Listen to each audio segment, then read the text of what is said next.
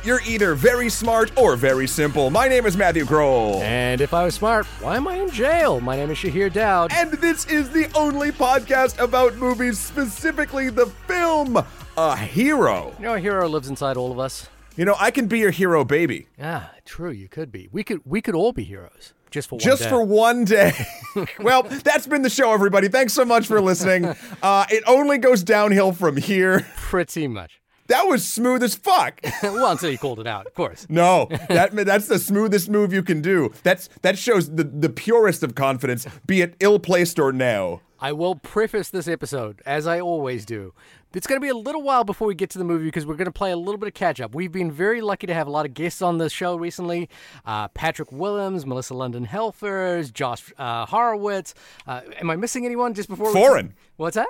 Foreign. Oh, and Foreign in a Foreign Land just last week. I just feel like that episode was just this week. It was. We literally just recorded. Yeah. So we're gonna do. We have not unfortunately caught up with a bunch of our emails, which we're gonna do in this episode. We're also gonna talk about the thing that happened this week, just yesterday, which was the Oscar nominations, as we want to do. We'll just kind of go through those very quickly as well. For those of you who wanted our hot takes, our hot sizzling pancakes. I'm going to tell you how hot of a take I have. I haven't even looked at them yet. I know. So we're going to be discovering them together in real time. I actually figured that was the case with you, and to be honest with you, like I woke up and I jumped on Twitter and I saw that the Oscars had announced, and I was like, okay, cool. What do we got here? And I looked at the list and I was like, okay, cool. And everyone seemed to be up in arms about certain things and angry about things. And I was like, it's cool, you know. Oh, wow. People angry right now? That's so strange. Yeah, people are angry. I couldn't imagine that folks are upset about anything. Everything's going so well. But stick around because we are going to be talking about one of my favorite filmmakers of all time, Asghar Farhadi, and his new film, A Hero, which is streaming now on Amazon Prime. Matt, I'll just, say it up top. I am so excited to talk about this movie. I am too. I have a lot to say, mostly, actually all good, but like in a weird way. That's my tease. You got weird good coming at you. I have weird good coming. Okay, let's get into some chaotic bad. Okay, well, now we're getting into D&D alignments. What you want to do? Which we go? Let's do the chaotic good option of Oscars. Oscars first. Okay. The Oscars were announced this week. Obviously, they're coming in March. We always try to see every Oscar movie before the actual ceremony so that we can have a conversation about the Oscars. If you've listened to the show, you know that while the Oscars are certainly an important moment, certainly in the American release cycle, the Oscars signify certainly an award end run towards the year and then a reset after that. So they tend to signify a lot. Whether those significations actually mean anything is up for debate, and we kind of have that debate every year. Sure. Regardless, but let's just run through a couple of these. This is the one that interests me the most. Is the international feature film category this year, mainly because a film that is in the international feature film category is also in the Best Picture category, and potentially a lot of people's favorite films are in the international film feature category. But the nominees for international feature film are The Worst Person in the World. Good title. That is the new Joachim Trier film from Norway. Lunana, A Yak in the Classroom, which is a film I know very little about. It's the best title out of all these. I'll tell you that right now. I mean, you didn't think you could do better than The Worst Person in the World. I've heard so much good things about The Worst Person in the World, by the way. Like, everyone who's seen that loves that movie. Believe Patrick was telling me, too, that was just a great delight. Paulo Sorrentino's The Hand of God. Flea, which was also nominated for Best Animated Feature and has been highly recommended to us by listeners on this show. And then the film that everyone's talking about is Ryosuke Hamaguchi's film Drive My Car, which has also been nominated for Best Picture. And the thing that's challenging for me is that these films are hard to see at some point. I mean, not hard to see in that they are playing in theaters, but for me, going to the theater is still a little bit, but it's coming down now, and I kind of feel like these are probably movies where I could probably feel comfortable in a theater at this point. But The Hand of God is streaming, Flea is streaming, The Worst Person in the World is not streaming, and Lunana, A Yak in the Classroom, I don't know if streaming or not. Matt, any thoughts on any of those? Are you excited to see Drive My Car? I am excited to see Drive My Car. I haven't seen any of them, but I'm more excited, I think, to see The Worst Person in the World. Mm-hmm. And now with Lunana, A Yak in the Classroom, I don't know. You want to talk about titles that got me? Here you go. You win. You win, Lunana. Yeah. I'm trying to think of like sort of like I'm just sort of going through this list unless you have specific things you want to talk about because like I mean it's funny I always go to visual effects because that tends to be the films that I gravitate towards or kind of living there and they're all there. Visual effects. Dune, Free Guy, No Time to Die, Shang-Chi, and Spider-Man. I have only seen Dune, Free Guy, and Shang-Chi. And I would give it to Dune in a heartbeat. I would say Dune 100%. Yeah. I want to say Spider-Man I think was the best looking Spider-Man film. Like it was all CG garbage, but it was beautiful CG garbage. But that's like what this category is, right? Like the yeah, visual effects. that should just rename it that. CG garbage. Beautiful. You are the most hottest CG garbage. I don't know Beautiful what that voice CG was, garbage. by the way. Editing, I'm always interested in. Don't Look Up, I still need to see. Dune, King Richard, Power of the Dog, Tick Tick Boom. What is Tick Tick Boom? Oh, you don't know Tick Tick Boom? I want to see one that. of your Spider-Man. Yeah, one of the Spider-Man. I do want to see that very much. I'm so behind, man. We do this podcast, and I feel like I'm a bad moviegoer. We have the one film we watch a week, and that's all I've had time to do. Gotcha. But you are up to date on the Spider-Man, which I am not. So there you go. I mean, sure, but this is me we're talking about. Who else? Couple of little things here. Directing, Kenneth Branagh for Belfast, Ryusuke Hamaguchi for Drive My Car, Paul Thomas Anderson for Licorice Pizza, Jane Campion, The Power of the Dog, and Steven Spielberg for West Side Story. I think the one that everyone's kind of upset about here is that Denis Villeneuve was not nominated for directing. But then the weirdly positive but also terrible story is Jane Campion is the first female director to be nominated twice for an Academy Award. Amazing because she's awesome, New Zealand filmmaker, she's breaking so many barriers. Terrible. What a wonderful, terrible circumstance. Yeah, 2022, and there's only one female filmmaker that has been nominated for Best Director twice. Whereas Steven Spielberg is on this list, Paul Thomas Anderson is on this list. I'm not sure if Kenneth Branagh has ever been nominated for Best Director. He may have. I could be wrong about that. Yeah. But that's a lot of fun right there. And then this one I really want to shout out because this is a friend of mine has been nominated for Best Documentary Feature. Nice. Which I'm very excited about, and that is Jessica Kingdon for the film Ascension, about the Chinese economy, alongside Attica, Flea, documentary feature Flea. Actually, sorry, did that appear in animated feature? It did. It did. So Flea appeared as a documentary and animated feature, and it didn't appear in Best Picture. So there you go. Summer of Soul, When the Revolution Began, the Questlove film, and Riding with Fire.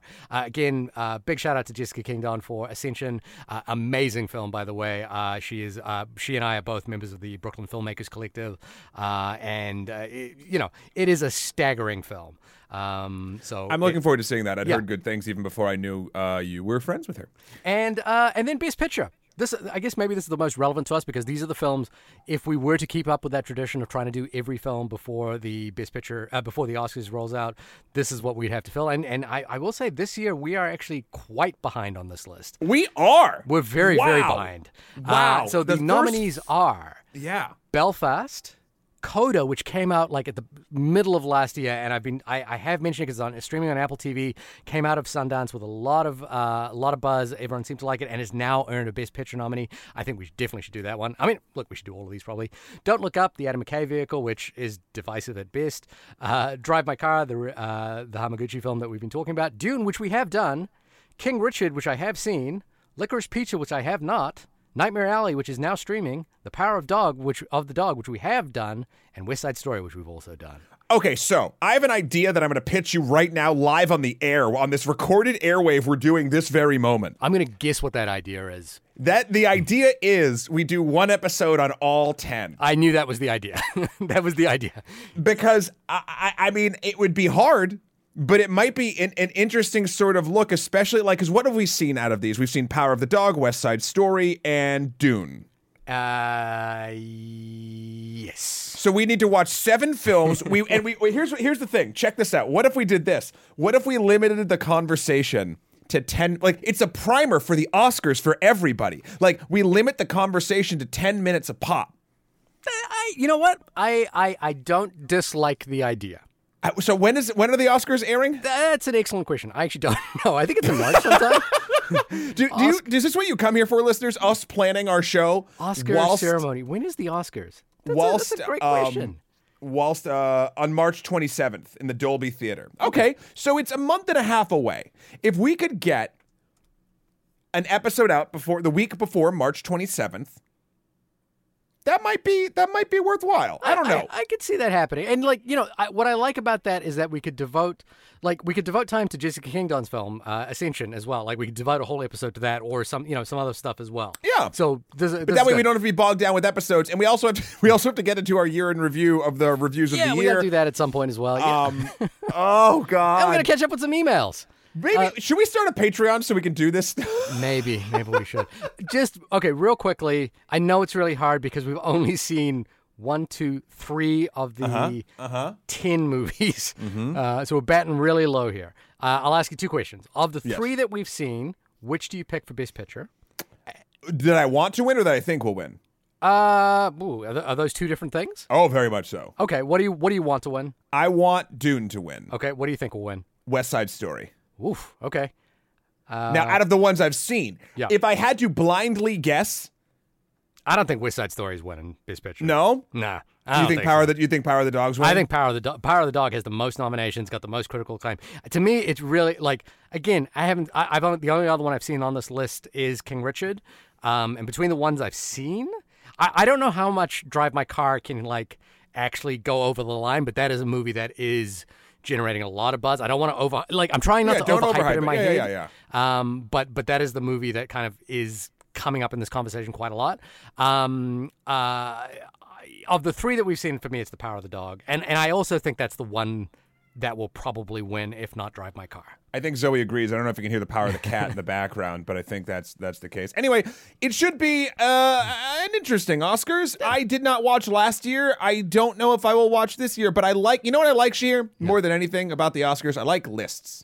There you go. And this is a nice goal. So hopefully we'll try to get that episode to you. And if not, I will come on here and apologize and move on with my life. You should Werner Herzog it and eat your shoe. Werner Herzog said a bit with your I know. Yeah. But I'm not gonna do that. Why not? You got leather shoes or something? Because how am I supposed to answer these lovely emails, Shahir, with the shoe in my mouth? Fair point. All right. Should we get into some emails? We've been holding these off for quite a while now.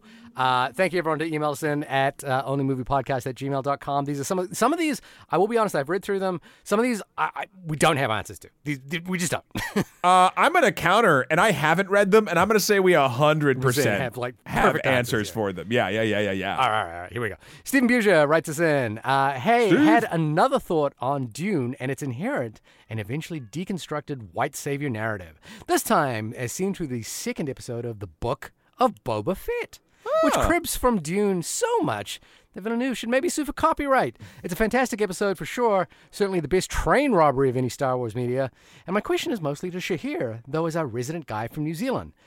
Temuera Morrison's Boba Fett is captured and eventually helps out the local indigenous tribe of Tusken Raiders. By the way, is this a spoiler for Boba Fett? I haven't seen it. It is. It's a spoiler for Boba Fett episode 2, but that's episode 2, right? It's also here's what I will say. It's not oh my gosh, wow. It's oh, this is a thing that's happening. This isn't plot moving forward. I don't know. Okay. Minor spoilers for Boba Fett, Book of Boba Fett episode 2. Okay. Morrison is Maori and was raised in the culture. However, given the sci-fi world of the Star Wars universe, the primitive raiders, e.g., they say they don't have machines, and that Boba comes from a much more civilized part of the galaxy with hyperdrives, guns, etc. And though Morrison is a non-white man, can we call what Boba is doing the white savior narrative? I ask because in this context, is white simply a coded term to mean more civilized, as Europeans often claim themselves with better technology, etc.? Or is it simply impossible for anyone of non-European ancestry to fall into the trope of advanced outsider learning and teaching from a more primitive culture? Or is it a matter of skin color or not anyone's cultural background, or some mix of the two? Matt, I'm gonna throw it to you first, only because have you seen the Book of Boba Fett? I have, and I told you even if this isn't true that I have the answer, so I have to say something. Okay. I think you can't call something a white savior trope if it's not a white savior. You can call it a savior trope. Mm-hmm. Now, I get the sort of, and there's elements to the white savior trope in in stories where a more, technologically advanced or air quotes civilized culture helps out a culture that is underdeveloped in said technology. But I think what we have to remember is, and even if you think about this episode, the Tusken, I can't believe we're talking about this in the framing of Boba Fett, but it works. Yeah. The Tusken Raiders teach Boba Fett a shit ton of stuff too. Like he saves them from a train that is kind of like just shooting them for sport. Right. That's kind of what's going on. But, like, they rescue him from the desert and let him live there. Again, I see the Dune references, and I don't think Denis Villeneuve should sue the Book of Boba Fett. Maybe the Herbert estate might, because that is very true, but it's like, Now, correct me if I'm wrong. Are the Tusken Raiders, are they the Uteri with the... Sand people. Oh, those are yeah. Is that them? Not the Jawas, not the Utini, not the little ones, the big ones that go... Oh, okay. Anyway, so there's it's funny in this particular case. I get where Steve is going. Can someone who is a non-white person be a white savior trope? No, that's just a savior trope. Like, I think the proof is in the word. But I will say that in this particular episode of the Book of Boba Fett, which again is the last episode I've watched, and I think they've released 6. Peacemaker's taking up any leisure time that I have. I feel like this is presented more while yes, he does prove a solution for one of their problems, they also prove solutions for his problem. I would call this a cultural exchange of ideas. They teach him how to fight better without guns. They teach him how to live off the desert. They take him. There is some othering, I will say, with like there's a drug-induced moment that they bring to him, and that obviously has airs of stereotypical, let's say, Native American or outside of Western cultures. So, like, I get that. But you could call it a savior trope if you want, but he's not a white dude. This isn't, I don't know. I wouldn't code it as that. Well, I think there's a reason it's been coded that way because of the historical placement of colonization has made it has made us identify it as a white savior trope, because like even in the things you're describing sounds a lot like both Avatar and Dance with the Wolves, ostensibly the same movie. But those are white guys. So I think my response to Stephen is that to me the actual white savior trope has less to do with race and more to do with economics, technology, and hubris. Which are tenets of the trope, because the idea that you are saving it. Then we're talking more. Sorry to interrupt. I just had a thought. We're talking more that it's a colonialism trope. It's not a white savior trope at that point. Yeah. Like that, because intrinsic. And I'm not saying we have to call it a white savior trope, but intrinsically we're doing that, so we can't have that and not have that at the same time. Like. Colonization, I think, or colonization tropes or problematic things having to do with colonization is a much more accurate way of describing this. Right, yeah. And I think that's a much more accurate way of describing the actual act that we're talking of. But yes. I think the reason that we've landed on white savior trope because it has to do with both Western colonization and the cinema of the West, which is treated, as you say, those who are not white or Anglo-Saxon as others. Without voices. So it's a very interesting question, and I'm not even sure that I'm 100% correct. That's my gut. Yeah. But that has been wrong.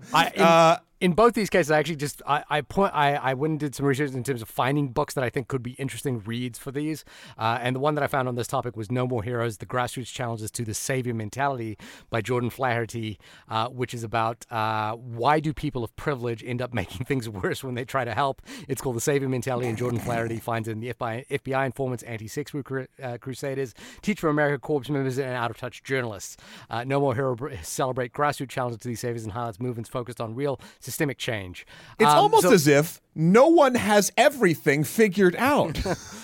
Mostly us, to be honest with you. Yeah. But great question. I think there's more to be discussed in this, and I'm sure our listeners will have opinions about this as well. So please email us in at onlymoviepodcast@gmail.com. Yeah, next email. This is from a longtime listener, first-time caller, Zishan. Hey, buddy. Hey, Zishan. He writes, I wanted to ask you a question about how you judge a film's commercial success. Specifically, what are some ways to understand whether a movie has succeeded at the box office? I understand that part of this is comparing the budget of the movie to how much money the movie makes in theaters, and also that some of this is an expectations game. For example, a star-studded, hotly anticipated movie will need to reach a higher bar than an obscure indie to meet that bar of success. But I'm not sure how often movies are actually expected to make more than they cost. And I'd love to hear some details about how you think about it. If there are any standard sales benchmarks or analytic shortcuts you use when deciding that a movie has had an impressive run. Lastly, is there evidence that production companies are willing to take losses but hope it's worth it because critical acclaim might win their movie, and thus them, awards that have long-term benefits in terms of prestige? True. So we've talked about this at quite some length because of probably the phrase Oscar bait has come up in this context as well. Who brings that up? Who says that name? And there's a great book by Edward J. Epstein, which I actually did, Zishan and I do text every now and again, and I did text him this book at some point, The Hollywood Economist 2.0, the hidden financial reality behind the movies by Edward J. Epstein. It is a terrific book which gives you insight on like basically the budget line by lines of large movies and the economic transactions that go on behind these movies, which are, as the famous running joke goes about Hollywood accounting, absolutely defies logic and gravity in in every possible way. Famously, the person who wrote Men in Black just tweeted about the fact that despite that being $1 billion success, spawning I think 4 sequels at this point, as far as he is aware, the accounts for that movie tell him that movie is still in the red, and his royalty checks are dependent upon it. So that is a fantastic book about that. I think to sort of break down Zishan's questions in a couple of ways. One is, to me, the metric to think about box office receipts is that it is part of the PR propaganda machine that goes hand in hand with movies distribution. Yes. The budget, the box office receipts have become a shorthand for both the commercial success of a film, and in many ways that commercial success will translate to its distribution potential in foreign countries. And then the second thing that it will do is generate word of mouth. I don't think we talked about Sorcerer on this show, but we were on the Test of Time podcast when we talked about William Friedkin's film Sorcerer, which famously came out the same year or even a couple of weeks after Star Wars came out. And there's some interesting interviews with William Friedkin about that time. There's a conversation around like what the blockbuster was. And Friedkin kind of said something interesting there that I remember reading in our discussion about Sorcerer, which was that when Jaws came out and when Star Wars came out, a sort of revolution happened in the brains of both producers and filmmakers at the time, which was that when people went, in the way he anecdotally describes it, is when people went to movies, you didn't go to a movie ever knowing or understanding or having any conversation about the box office of a movie. Right. You just went to the movies, right? Like when you were a kid, you didn't go to a movie because you knew it had like made a shit ton of money. You went to movies that were on near you, right? That was that you were excited about, that you hunted for. Yeah, exactly. So he talked about that then when the blockbuster came about and the advertising of the box office dollar, that changed the paradigm. Because in his words, if I recall correctly, he said, we didn't even know a movie could make that kind of money. So when Star Wars came around and, stayed in theaters for, ostensibly the entire year, and people went over and over and over again to see it, and that generated this sort of like tidal wave of publicity where people were like starting to talk about it, and everyone's like, hey, what's this movie Star Wars? Like the box office in itself, like mattered to an extent, but like in the sort of Baudrillard simulacra and simulacrum thing, it eventually became divorced from the reality of the movie itself, and it's just like it's a good publicity thing, which is the same way that we have conversations about box office now. Like for example, Spider-Man No Way Home, I believe, broke Avatar's record for, or it might have beat Endgame's record or something.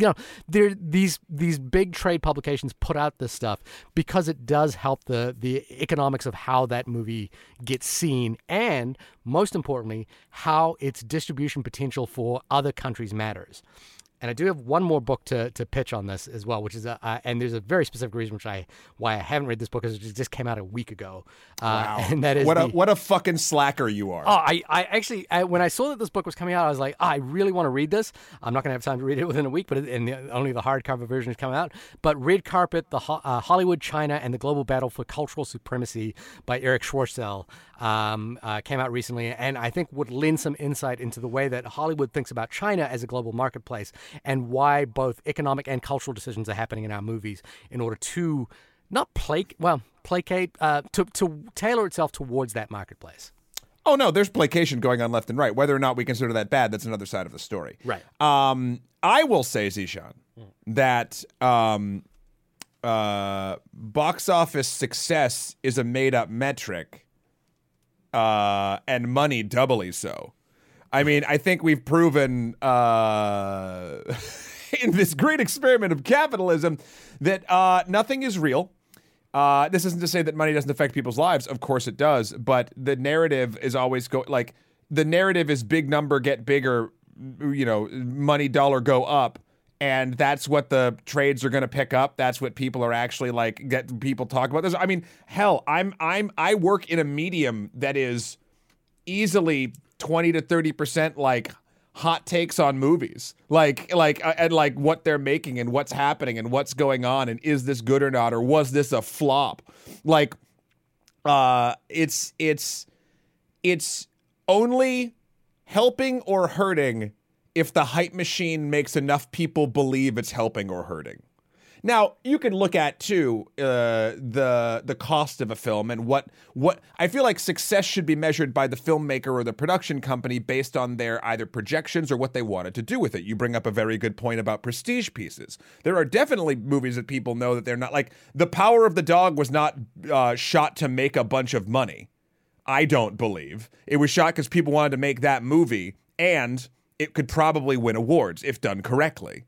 Whereas Spider-Man, while cool and people did want to make that movie, it was also built out to make a ton of fucking money and not win Best Picture. People know what they're doing when they're working on this stuff. So there's definitely intent involved when we try to determine whether or not a movie is a success or failure. That metric could be based on the filmmaker, the production company, the audience, or just sheer numbers. So it's kind of different all throughout. I'll point to that Edward J. Epstein book because there is an interesting conversation in there about the economics of a studio, and particularly on the way in which a studio will fragment out its product and to include films that generate a lot of money, and the revenue from the economic value of those movies allows them to do the slightly weirder movies that they were more interested in. The best way to put it, I think, is in Jay and Silent Bob Strike Back with Ben Affleck and Matt Damon. One for the studio, one for us. Yeah. And that is an interesting game, because essentially the one for us, the metric of the one for the studio is money, and the metric of one for us is awards. And those are the two currencies that they kind of trade in. I think, interestingly, the thing that I'm noticing is that the metric for the Marvel movies, in terms of the economic trade-off that happens between, say, actors in those films, for what if I give you 10 of, if I'm going to contract it to be in 10 of these movies, what do I get out of it? And it's and I think there's something interesting there in terms of being able to do a passion project or something like that. What I've noticed more recently is the Disney show that many of the stars, Jeremy Renner has a show on Disney Plus coming out about called Renovations, which is about his I think he's got a history of flipping houses or something like that along those lines, or building things for people in need. So there's this sort of economic trade-off, which is okay, we can get Hawkeye, we can get him to do 10 movies plus a show, we'll give him his own show. Jeff Goldblum has his own show on Disney Plus as well. Is it Disney? Yeah, and I'm not sure, but is Scarlett Johansson working on? I'm not entirely sure. Jon Favreau has, of course, the Chef Show on Netflix. So I think there is this sort of economic trade-off that happens that way, which has to do. Again, if you have to think about what economic incentives are for either group, one is to stay afloat and economically, and the other is to generate projects that actually cultivate artistic interest. I think maybe the last sort of interesting person to look at for this would be previous head of Sony's development portfolio was Amy Pascal, and her sort of interest in propping up films like Spider-Man, the Sam Raimi Spider-Mans, in order to get projects like The Social Network off the ground. Those are really good examples of that dynamic at play. And I think Amy Pascal was kind of known for really pushing these bigger blockbusters like James Bond, like Spider-Man, in order to get the projects that she was really interested in off the ground that didn't necessarily have economic outcomes, but, were, as you might argue, prestige pictures, but also pictures that were... Here, I guess maybe this is the underlying thing here. Adult pictures in some way. So pictures about grown-up topics, where it was about the complexities of human life versus the immediacy of spectacle. I don't know. Spider-Man was pretty complex. Oh, really? So, There's a lot of those Spider-Men. A lot of Spider-Man. A lot of those Spider-Man. Occasionally, a film like Into the Spider-Verse will capture both markets really effectively, or both interests really effectively. So look, it's a crapshoot. And yeah, I mean, and then the sort of last thing about that email is sort of our personal takes on it. I try to align, if I determine a film as a success or a failure, if I'm using those sort of binaries, I mean, you don't have to. I will try to at least get into the mindset of the filmmaker or the studio. Like, just sort of like, what do I think they wanted? Do I think they achieved that? And again, it's all subjective based on my opinion, but that's what I try to use as a metric. Mm-hmm. There's no like real trick other than that, I think. Yeah. I think it's, like we talked a few months ago about Hudson Hawk, a movie that completely flopped, but a movie that like both Patrick Hosmer and myself watched over and over and over and over again and like carry it with us to this day. Is that a success? And then in my mind, that would be a success. So, who knows? Thank you again, Zishan. All right, last email. Last email here from a different Steven, who says, I first saw the original, the OG Matrix in the cinema and was blown away by the technicality. It was very impactful on how I shot and staged scenes from that point on. I came up with a no-budget bullet time that was surprisingly effective. I never got same kick from repeat viewings on a smaller screen, and some years later, my kids covered the Matrix series as part of their school media class with the intense scrutiny, and repeating viewings have destroyed all the movies for me narratively. Because of that, I had no intention of seeing The Matrix Resurrections, but after starting the podcast, I stopped and I had to watch the movie. Thanks. It was a bit meh for me, but I'm glad I revisited the world of The Matrix. Playground conclusion, which is a term that we came up with on the episode, is a perfect category for them, and I think this. I'm gonna go through this without saying the thing that they're gonna say because it's quite specific here, but. It felt to me that I was disappointed by a franchise that was once groundbreaking and so advanced technically, now seemed to be clunky with handling the visual storytelling basics. And Stephen goes on to explain basic dynamics of how a scene was staged and edited. They also would needle drop. This famously is probably our most famous tweet, where Patrick Willem suggested that the needle drop at the end of The Matrix Resurrection should be Rihanna's "We Fell in Love in a Hopeless Place," and somebody actually did that. Got retweeted a million times. Thank you for that. But Steven's needle drop would be The Dudes Walking in the Light, which is a New Zealand band. You guys should check it out. I like that track. All right.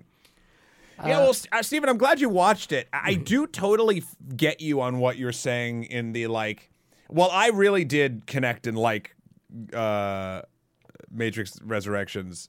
I understand the frustration and madness from a perception of I came to the Matrix for A, and Matrix is no longer doing A. Like it's not it's not a visual effects spectacle mixed with mind-blowing philosophy. Like it's not that right now. It's sort of like I use this a lot, but it's like a snake eating its own tail. It's dealing with its own legacy as opposed to breaking new ground either technically or narratively. So I can 100% see the frustration. Although I'm glad you also did kind of like the active revisiting, which I think is the first step. Yeah.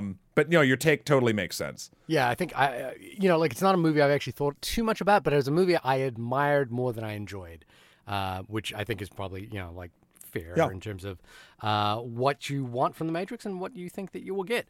That has been an entire half hour devoted to the Oscars and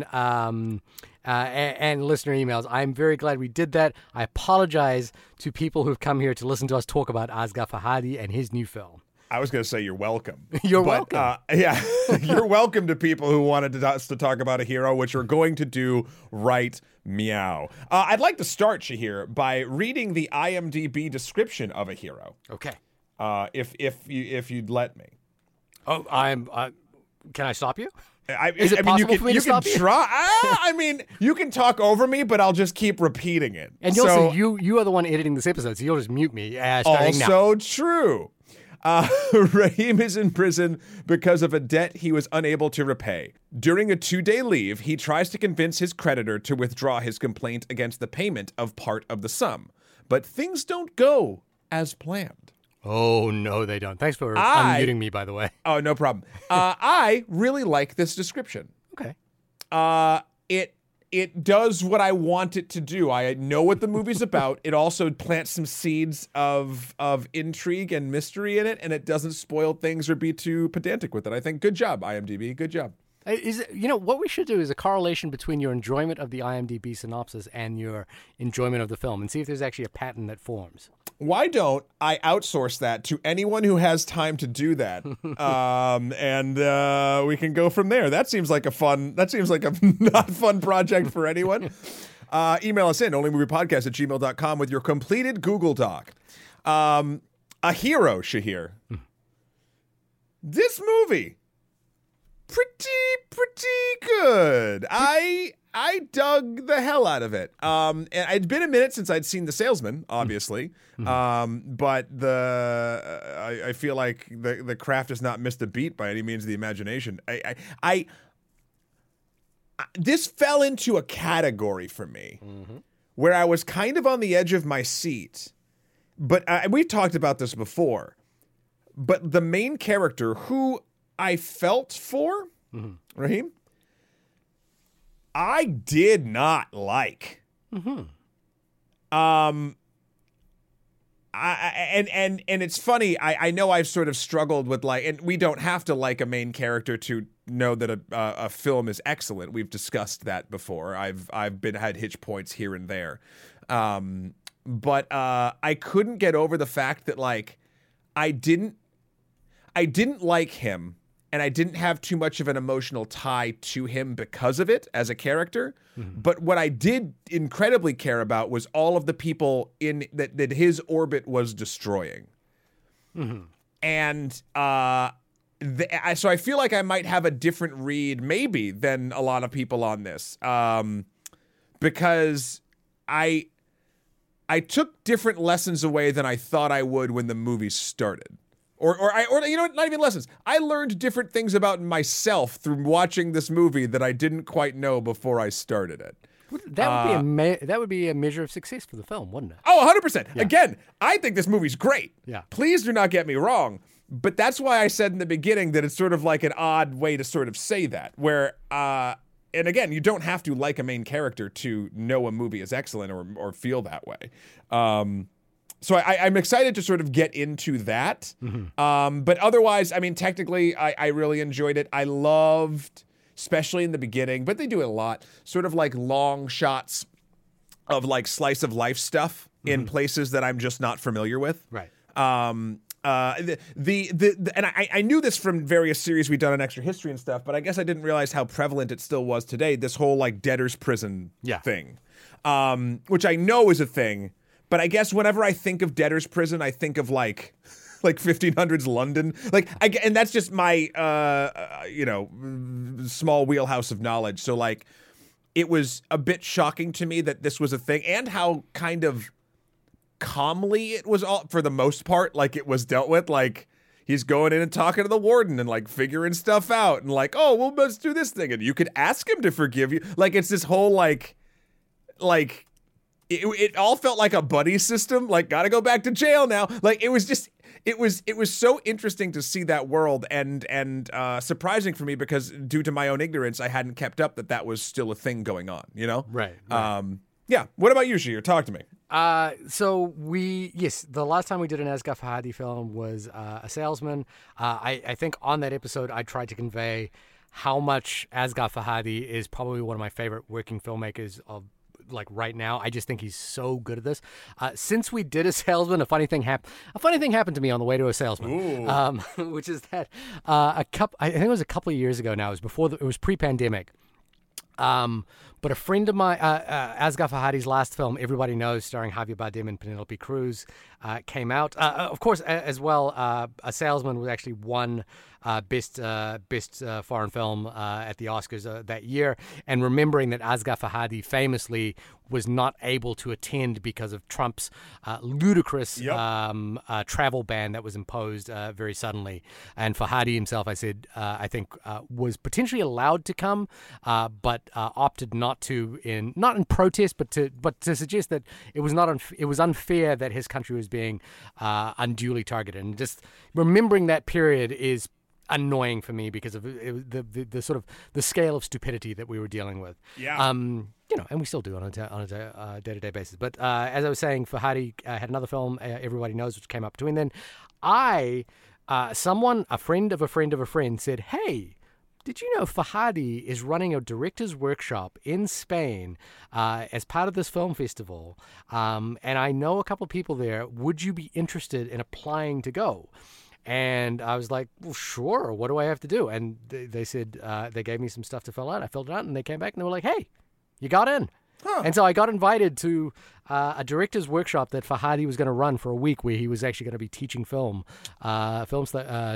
or film directing in Spain, in San Sebastian. And my biggest annoying thing was that I couldn't go. I was like, so I didn't go. And it was like, I in any ordinary circumstance, that is probably one of the things I'm going to regret not having done that for my entire life. And watching A Hero solidified why that was the case, because I love this movie so much. I watched it with this kind of like excitement, because to begin with, it has got this, like he's not a visual aesthete, like he's not there to design the most beautiful sun-kissed shots in the world. He is in a way from the sort of not directly, but in the Mike Leigh mold of filmmaking, which is that it's very much slice of life, kitchen sink kind of dramas. These films are beautiful, don't get me wrong, but they are built around people, not environments, not the cinematography.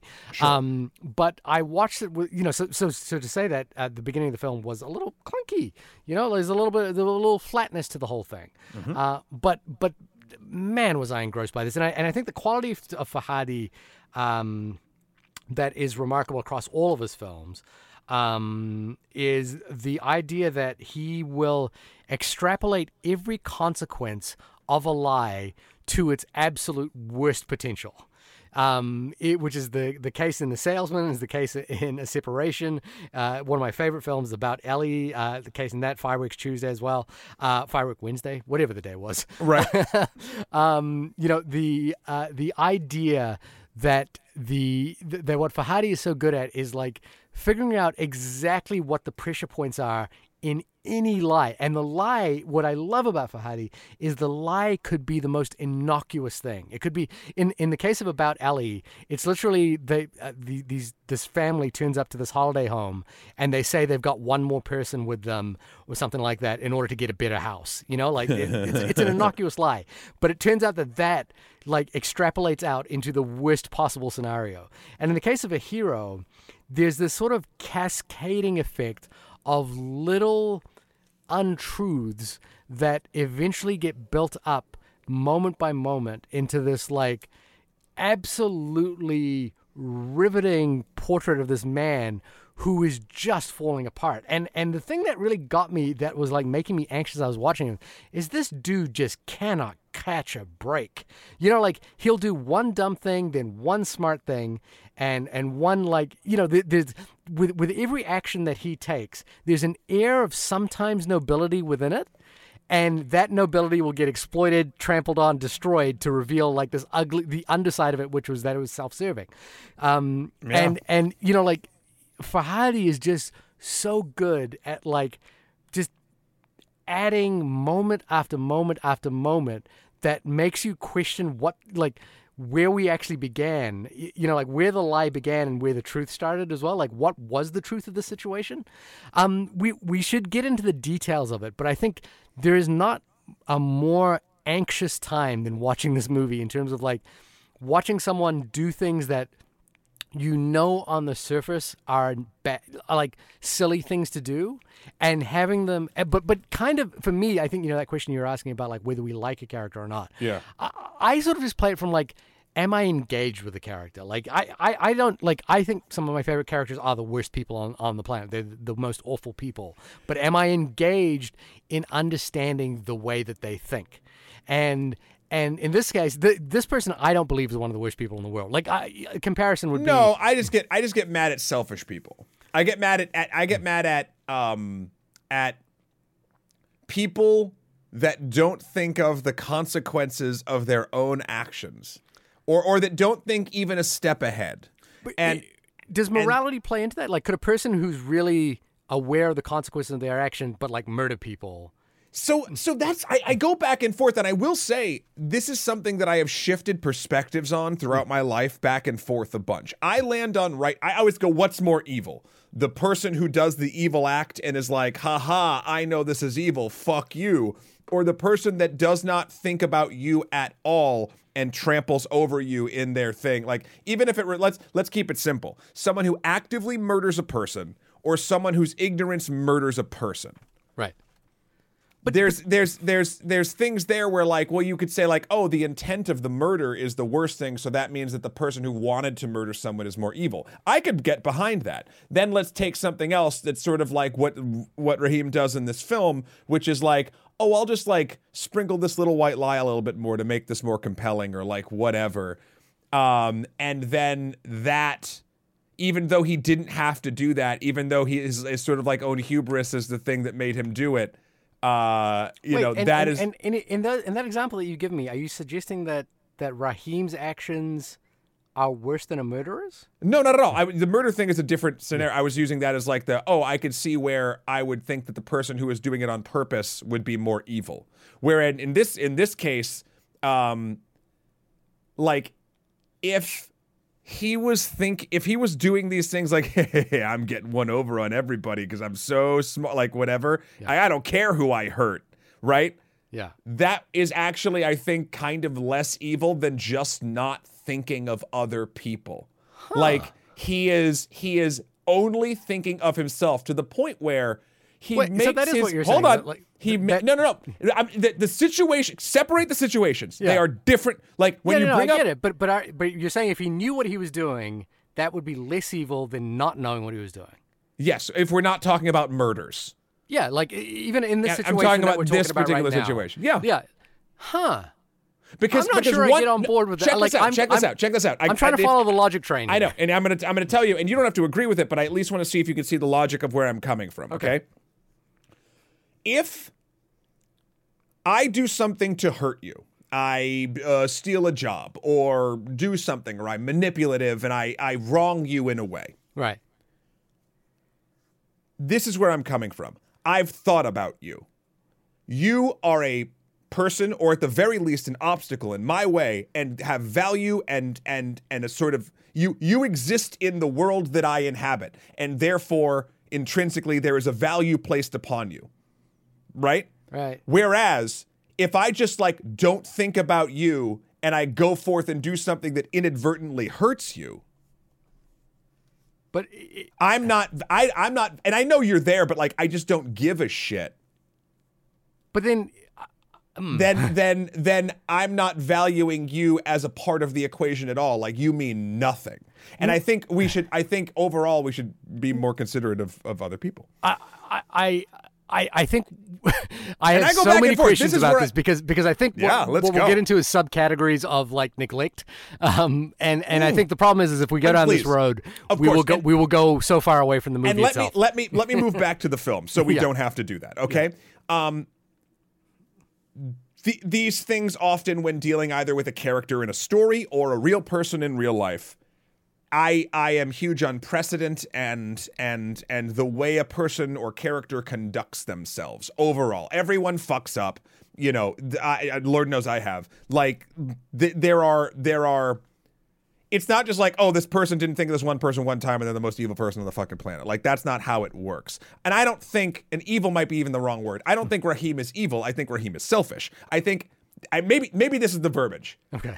I think right now in my life, I'm more angry at selfish than I am evil. Okay, that I can see that. I guess maybe the thing I would ask, But it also doesn't matter for this film because it's great. Like no, I don't want to derail too much. I'm happy to talk about it, but like, well, the thing I would ask, and as it relates to this film, is I don't think the film is asking you to make a judgment, and I don't think you have to make a judgment. You don't. In order to engage with the film or even care about the characters. You don't. I did. Yeah. When I watch a film, my brain is like who I'm rooting for, who I'm not. Whether I want it to or not, that's just how my brain functions when it comes to storytelling. Right. And all I wanted was for his extended family to be okay, his brother-in-law who was trying to help him out with stuff, even the dude who, like, it was so strange. I started feeling bad for the debtor guy. Of course you felt bad for the debtor guy, because the debtor makes a compelling argument for why we should not celebrate this man's actions. But like, he makes it personal. I would say 100%. That is a result of intent here. Oh, you yeah, are and again, supposed to acknowledge the debtor's point of view in this. Please do not take my statement of these things that the movie is making a mistake or didn't mean to do this. The movie meant to do absolutely everything, and that's why it's good. Right. I always really like engaging with these kind of movies where I disagree on a moral perspective with someone who is supposed to be the main character and still love the film. And I know that that's possible because it happens to me. Yeah. I'm just always so shocked and pleasantly surprised when it does, because there's two parts of my brain that are fighting. Right. And it's kind of interesting for me. I mean, I just want to say, I think the beauty of film and literature and the arts is that you don't. And I will say this. I know that the paradigm. It's not even the paradigm. The paradigm of popular Western cinema is based upon good guy, identification of good versus evil. Mm-hmm. And the movies are supposed to send you away with a sense that good has triumphed over evil, or if evil has triumphed over good, that there is a lesson to be learned in that usurping of the good. Nailing it. But I don't think that is what is inherently interesting about cinema, filmmaking, literature, painting, the arts, poetry. I think the interesting thing is kind of what this film gets into, and what Farhadi gets into with all of his films, is the idea that this is the reality of the world is far more complex and nuanced than good versus evil. Correct. And I don't think he's even trying to make that argument. I just think that the world he is interested in is far more nuanced than good versus evil, right versus wrong, selfishness versus neglect. Like, I think it's just his world is filled with characters who are trying on a day-to-day basis. Like I think the thing with Raheem that's really interesting is he is at the very beginning of the film. Both as a visual metaphor, he is climbing, he is like Sisyphus in this film, which is he is climbing an impossible ladder. And the visual metaphor at the very beginning of the film is him climbing this long set of stairs to get to this point, and then eventually just having to come back down it again. And, I think that's just a beautiful visual metaphor for what he's trying to do, which is that... It really is. The other tragedy of this is that, and this is a very privileged position, is I think I heard someone else had done, just figured out the currency translation here, and we're talking really about $3,000, I think, at most, maybe even less than that in terms of the amount of money that's owed and the amount of money that's required. Sure, but that doesn't matter. It doesn't matter, but I'm just saying, this is a real point of privilege that we're saying from the Western world, or from the U.S. currency, where $3,000 doesn't seem like a lot, but for this character, $3,000 has meant he is going to jail. Yeah, and I don't think that plays into this movie at all. I don't think that matters. I think that's a bad sort of faith argument, or kind of just from a place of privilege, wherever that. Which is what I said. It's a No, a I know. bad Like, thing. I don't think that plays into the thing at all, though, because of that, right? Like, that's just like I'm just he making is that observation that we're not talking about a person who is like laundered away, 10 lifetimes worth of savings to pay for a house or something like that. Yeah, but I'm saying it doesn't matter. His situation is what matters. His situation is what matters, He is yeah. stuck. He is literally stuck, and he has opportunities to try and unstick himself, and he is continually fucks it up. He's continually like, I mean, And in a hubris sort of way. And that's not to say that, let me say this. Sorry. He doesn't, as a character, he's not just the only one fucking up. Everything around him, like, this is the thing that I was watching, was like he just can't catch a break. Even the point at which he is awarded. So we should really go through this because we've been talking about morality and but the devil here is in the details, because Fahadi is very good at the details here. So Raheem and his wife, Raheem and a woman who he has met, who he intends to marry, Yes. but has a sort of private relationship with. She has found a handbag that has I think 17 gold coins in it, Yes. which would, if traded, pay for half of his debt. And when he goes to a jeweler to find out the value of that trade, he realizes it's far less than he anticipated. Yep. So at first he calls his debtor, the person who has essentially agreed to have him put in prison because of the debt that he owes him, and asks to have his debt forgiven. When the debtor disagrees, Raheem and his partner, Ms. Radma, I believe it is, decide to return the money or return the bag. And when he returns the bag, the woman who receives the return calls the prison warden that he is at the debtor's prison that he is at. Because he put up signs with the number on the like, there's so many tiny things that, like, things he should do, Yes. things he shouldn't do, things that get things caught, people Like, getting he even pieces of shouldn't have information. the number for the prison warden. Right. Like, he And, got like, we that could from go- somebody else who's in trouble for giving it to Who him. shouldn't do it. Like, and so that's we don't even need to go further than that in the details. What you I need just to think know. the details are important here. No, that's what I was going to say. The details are important. Every little thing that happens between him and another character has a bit of a thing, much like in real life, where if you don't think ahead, little tiny things can stack up and snowball and etc. But Like, also there's this underlying sense of like, I'm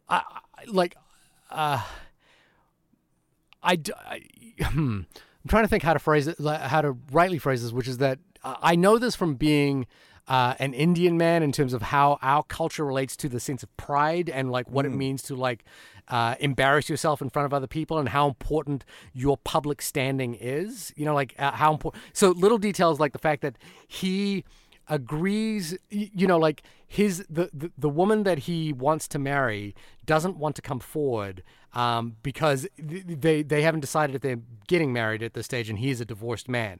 So he is also trying to like protect her somewhat when the warden says, "Oh, okay, if she doesn't want to come forward, you can just just tell everyone that you did it." And so he's kind of like going, "Okay, yeah, I think that probably makes sense because we want to keep, like I understand." But then he takes it further than the warden suggests. Yeah, he goes on television And, like, in a whole goes interview to where a- he reenacts where he found the bag, even Where though he he didn't find air it. quotes found the bag, even though he didn't. He didn't have to do that. He keeps making up examples or exacerbating the story when he's in front of like the charity thing. He's like, and then I went to the jeweler, and his cash register didn't work, and his pen didn't work, and then that's how I knew that God told me to give the like. He's playing it up more and more. No one's asking him to at that point. But some of these things did happen. Like they were at the jeweler, and the pen didn't work, and the calculator didn't work.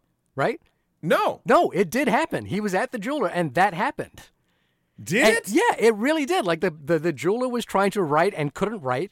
And I gotta rewatch that. But there's like this sort of second part to it, which was like the money was also less than he was anticipating. But it did happen. I guess that's where I gravitated towards. And this is the thing as well is that the woman who comes to collect the money also says very specifically, I can't let my husband know about this money because he will just go and smoke it. Like he will steal it and he will use it for drugs. Like she comes from a place where the people in her lives are drug abusers. And so she is also like, and then she mysteriously vanishes. Or does she? And I think the thing is that there are like little truths and little lies within everything he does. Like the warden, says, "Oh, it's okay to kind of tell this lie because it's not a big deal. Because for the warden's sake, it's good if they get a little bit of publicity for rehabilitating this prisoner." Same with the charity. And later on, a charity finds out about this story and then agrees to raise money for him, and they do so in good faith until they find out the true story, and then they have to decide who they're going to give the money to. And their entire thing is they don't want to look bad. And the great thing about that is how that, I don't even want to give that away just in case people haven't watched this yet. Like, we're in spoiler town. I know, but like in the most moving thing is the woman who he's going to marry kind of basically saves his honor, or his, I don't know how to sort of put it, in sort of a proposition to that charity. And she was fucking great. What else has she been in? I'll be honest with you. I'm sort of familiar with the big names in Iranian cinema, but the little details I'm not so familiar with. But so good. The performances across the board are astounding in all of this. And I think, okay, so the interesting thing here to me is that the little details of Rahim's story are built on a kernel of truth and built on a kernel of honor. And then within that kernel of honor, there is like a little fabric of untruth that what I love, again, as a writer, is Farhadi exploits that little kernel of untruth into the worst possible scenario. So the little bit that's untrue becomes found out by everybody and becomes the story. And I will say, sort of playing off of and slightly modifying some takes I had before, like I didn't realize that the calculator and the pen actually didn't work. Right. So I gravitated towards him just making stuff up to make the things sound better because I didn't like that he was toting his son around holding a plaque, or like, and he starts using his son because of his son's stutter, but then like he starts feeling bad about it at the end. Like it's a lot of is also excited. Like I think the worst part is like at one point they're going to run the story, and his son was excited to be on television, and then his son comes in and it didn't go, and he's devastated, right? The kid is really upset. So there's so many sides to it. You can kind of pick the side that you gravitate towards more based around your moral compass, which I did. Like, I can see how you could do that. I think it's interesting just to watch it play out in terms of like, watching it from a writer's point of view, or like just watching it from like there are these characters all trying to do somewhat the right thing with occasional little untruths that get exploded. But my point is, and I think what we do very well on this podcast is explore the different ways that people can engage with a piece of cinema. Right. And I did a very different thing than you did. There's no correct way to experience this or read it or whatever, but I like the fact that this movie is able to ride all those lines and play with not only the expectation, but the experiences that you and I had, which feel like they sound like they were quite different. Yeah, I can see that. And I think the thing that was interesting to me was just like watching it going, man, this dude, like the worst one was the investigator of the job that he has been offered. That guy sucked. That guy was like, I was like, that dude is the worst because he just will not let it go. And even the taxi driver comes in. So the taxi driver who drove the woman around, who Rahim then goes and finds in order to try and find the woman, turns out to be someone who has also been in prison and agrees to help Rahim in order and seems to have this understanding of what's going on. And the taxi at one point the Rahim decides to bring in his fiance or the woman he's with in order to lie about her being, and that is the point where I was like, oh, this is, judging by everything that has happened to you in this movie, this ain't gonna end well for you, buddy. And they all lived happily ever after. The entire family lies at that point, and I'm just like, guys, come the fuck on. The taxi driver he's the one who says it the most succinctly. He was like, what's it to you? Can't you just let this go? He says it to the guys, can you just not let this go? And I was like right there with him. I was like, please just let this go, because like everything is crumbling and cascading around him in such a profoundly devastating way, where you can just see the one the shitty situation he's in is just getting worse and worse and worse by every second. And then so I watched this early in the week, and I think I actually watched it last week. And then since that point, I've had a horrendously shitty week. Me too. Yeah, I've just had like the shittiest of weeks. And And like, again, it's not a violin playing for me or anything. Like, comparatively No, shitty it weeks happens. in terms of like things I wanted didn't go my way. I call it like 1,000 paper cuts. It's Yeah, not 1,000 like paper- you're but not. It's not stopping you. It's just like, come on. Yeah, you're having to solve problems that you weren't anticipating ever being problems. Yeah. I was in a car accident this week. Really? I was in a car accident on the freeway, which like having to deal with that. I assume everyone's fine. Everyone's fine, but I feel like I would have heard about it if that. There were fire engines. Whoa! Yeah, the traffic was stopped. Like it was a deal. Oh, I'm sorry. We had financial issues that propped up that we weren't anticipating. Like again, all stuff we can navigate and deal with. Plus creative projects I was working with are all starting to fall apart, and it was just like. And I remember in Magnolia, Paul Thomas Anderson's Magnolia, there is like a musical interlude in that film where all the characters just start singing to camera.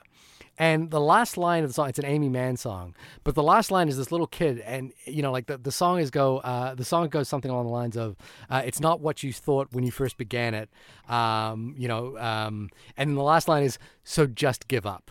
And I like that line has always stayed with me. There's just this moment where because that movie is again all these characters crashing into each other and like trying to fight the wave that they're all being pushed into, and like this one character just goes, "Just give up."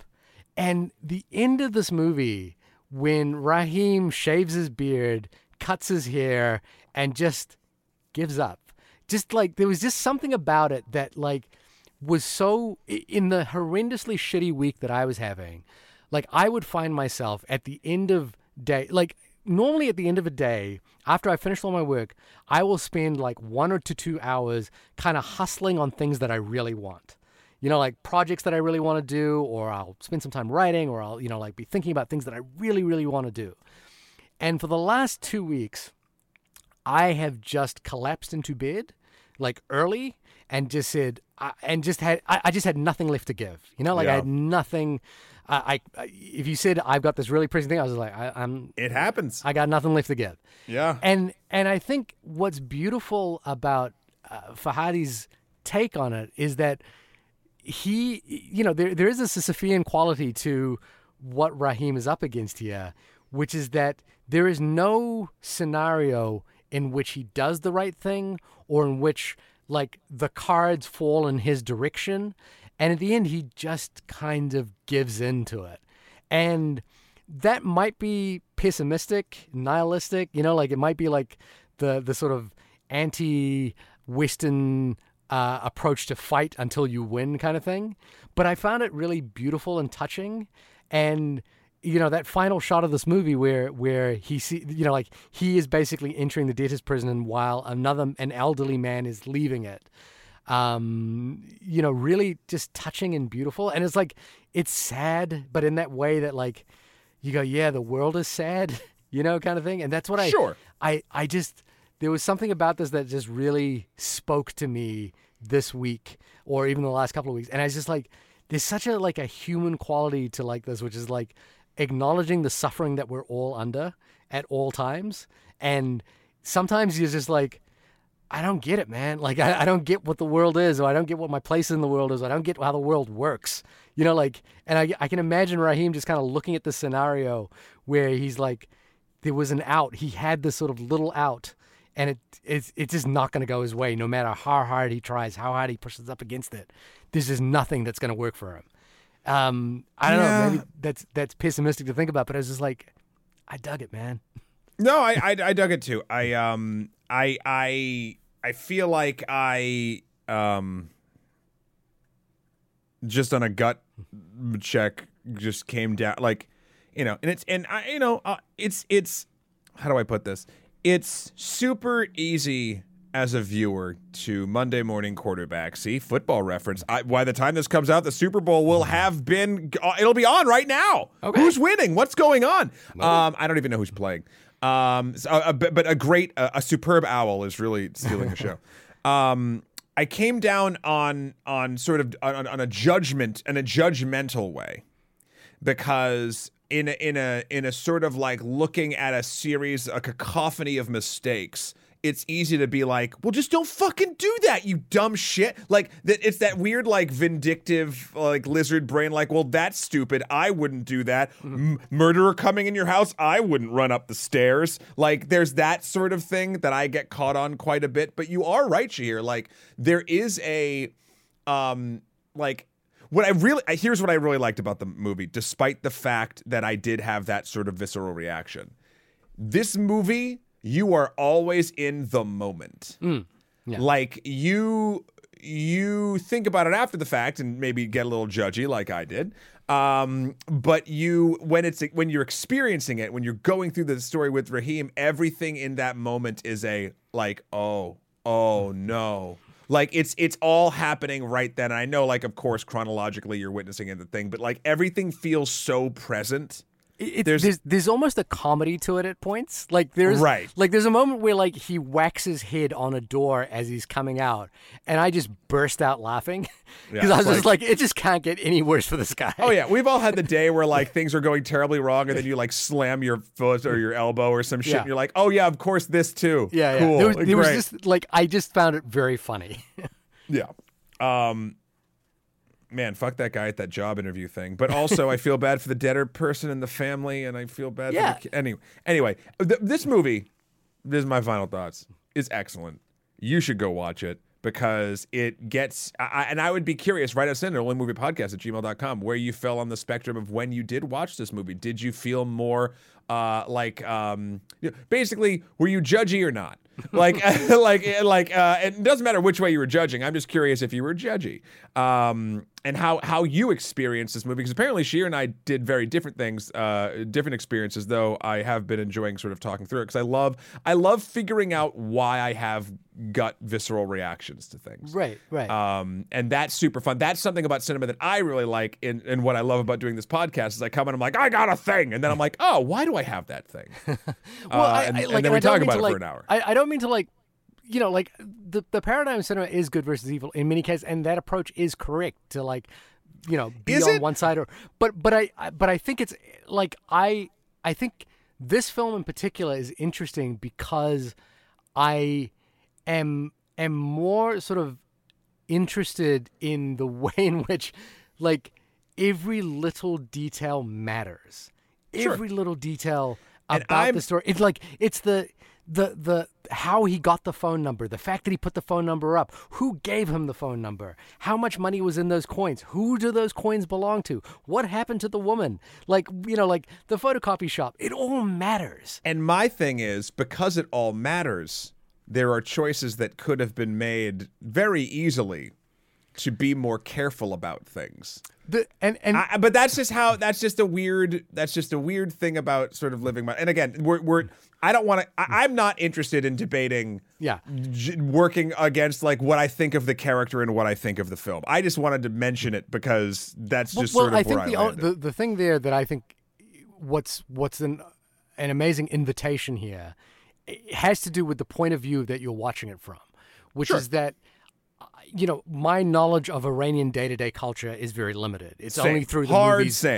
Only through the movies. So my understanding of what happens has to do with my understanding of the universality of the human experience, and also the viewing of experiences that I don't understand from the point of view of an observer who's going, okay, I don't really understand a debtor's prison or how one gets into a debtor's prison or why, like, for example, for the debtor, why you there's a moment where he says it, and that's the moment when I got it, which is that he sold his daughter's dowry. Yep. He had to sell his daughter's dowry, and his daughter is the one that works with him. And for him, that is a very shameful thing because I've seen that in my culture. It's not the dowry, but the money that a father saves for his daughter's wedding. Sure. And if to lose, for some Indian cultures, that money is the most important thing a father can do, is to save that money. And so for this father to lose that money or to have it taken away from him is not only the most shameful, but the thing that he gets angry when everyone starts celebrating what good Raheem did by returning these coins, and he's like, what the fuck? It's discounting the bad that was done to him by Why Raheem, are we celebrating him doing the right thing? every day people do the right thing and we don't, like It was a really good speech. it was a really terrific speech, and you like got it. And I think I love the sort of tapestry that Farhadi paints.